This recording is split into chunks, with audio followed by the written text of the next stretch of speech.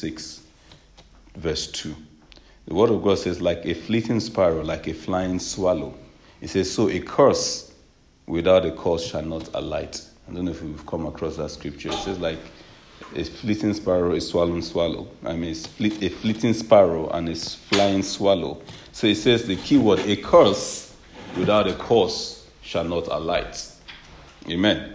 And when I look at that scripture so much, that why? Does that mean that if there is no cause, whatever cause that has been laid will never come to pass?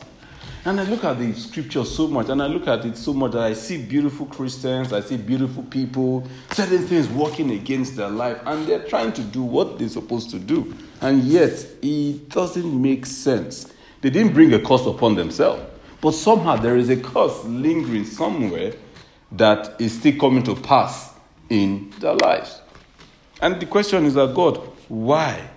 Why is this thing? Why is it so?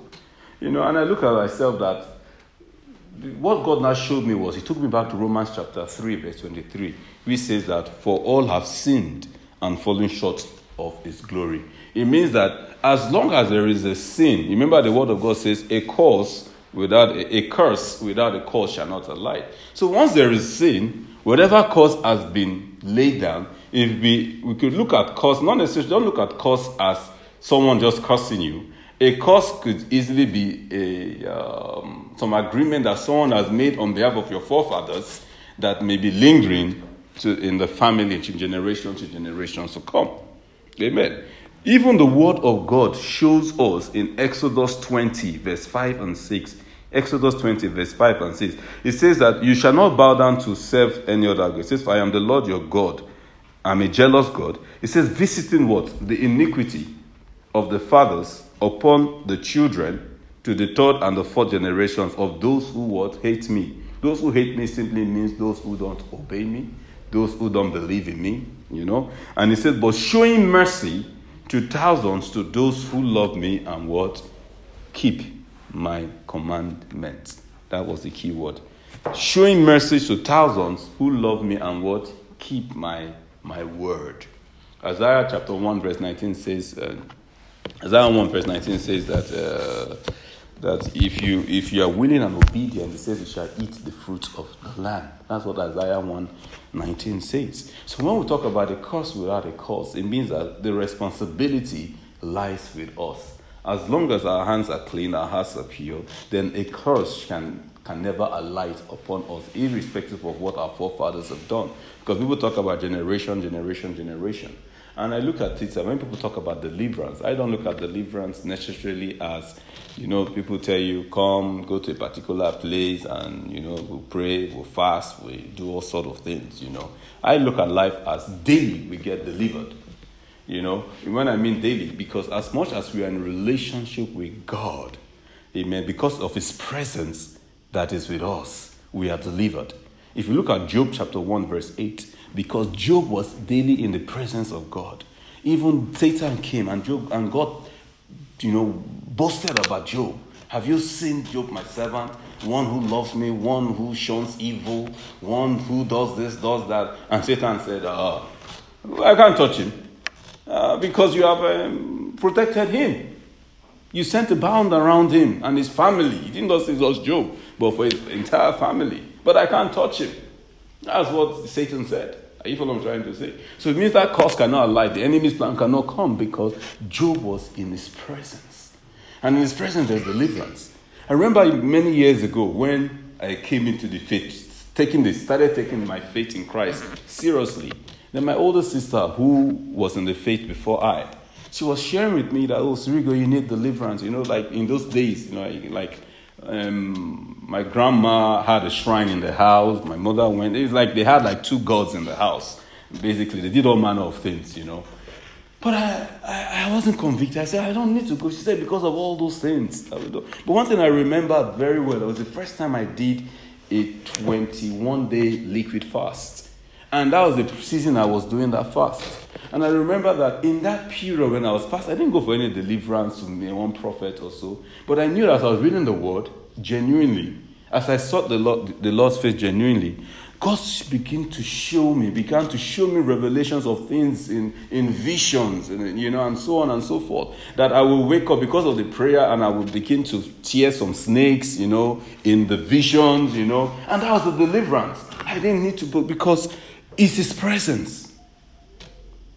The problem is that the Christians that this is my understanding, wants to go here and go there because they're not willing, they're not ready to pay the price to be in His presence. So they want to contract somebody to do it for them. Are you following what I'm trying to say? But the problem is that I look at it as God expects us. It's like, if you remember the scripture, I'm just paraphrasing now. This wasn't part of the message. I don't know. I'm just saying. I guess God wants someone to just hear this day. When God gave the land, when God promised the children of Israel the land, the promised land with milk and milk and honey on the land, what did God say? When they moved in, God said, "What? I will not give you the entire land at once."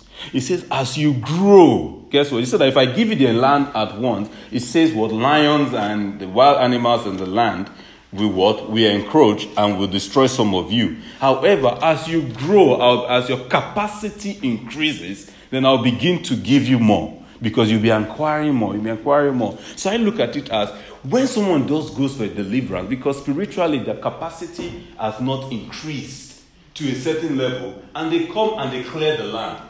And maybe your capacities right now for that complete deliverance is supposed to be, let's say, assume, praying 2 hours in a day or 3 hours a day. And you are still praying 30 minutes a day. And the man comes and gives you a capacity and delivers for you. And you come in and you're still doing 30 days. What's going to happen? The animals will come and us, and they stay. That's what the Bible, Jesus Christ addresses. He said, when the house has been cleaned, wiped clean, and it says that the enemy is a roaring lion. He keeps going and coming back, seeking whom he may devour. He never said the enemy come, and he now finds the house empty and clean. He said, but he comes back with even more wicked demons than himself and occupies that place, and the state of that person is worse. So sometimes I look at this and that what God is interested in you individually. Are you following what I'm trying to say? And it's a price that everybody has to pay. He's not looking at it as pay. The truth is, I'm so sorry for overrunning. I wish I'm really, please forgive me. There's just so much to say. If you look at Matthew 11, verse 28 to 30, Matthew 11, verse 28 to 30, and we'll touch on this a bit in the midweek. And I'll read. Jesus said, "Come to me, all you who labor and what are heavy laden." It says, "And I will give you rest." It says, Take my yoke upon you and learn from me. For I am gentle and lowly in heart, and you will find rest for your souls. For my yoke is easy and my burden is light. Jesus said something. He says, for all of you who are labor and heavy laden, we are in Christ because we know that there is no other way than through Jesus Christ. We are in Christ because we know it is more difficult outside there than in Christ. But yet Christ is saying that as much as you come to me, he said, take my yoke. That means as coming to Christ is not just free. There's still a yoke to take from him. And he now says that, he said, and learn from me. He says, I am gentle. He said, but my yoke is upon you, is very easy. My burden is light. So it's not just for us to come to Christ and just say, well, I just do what I want to do.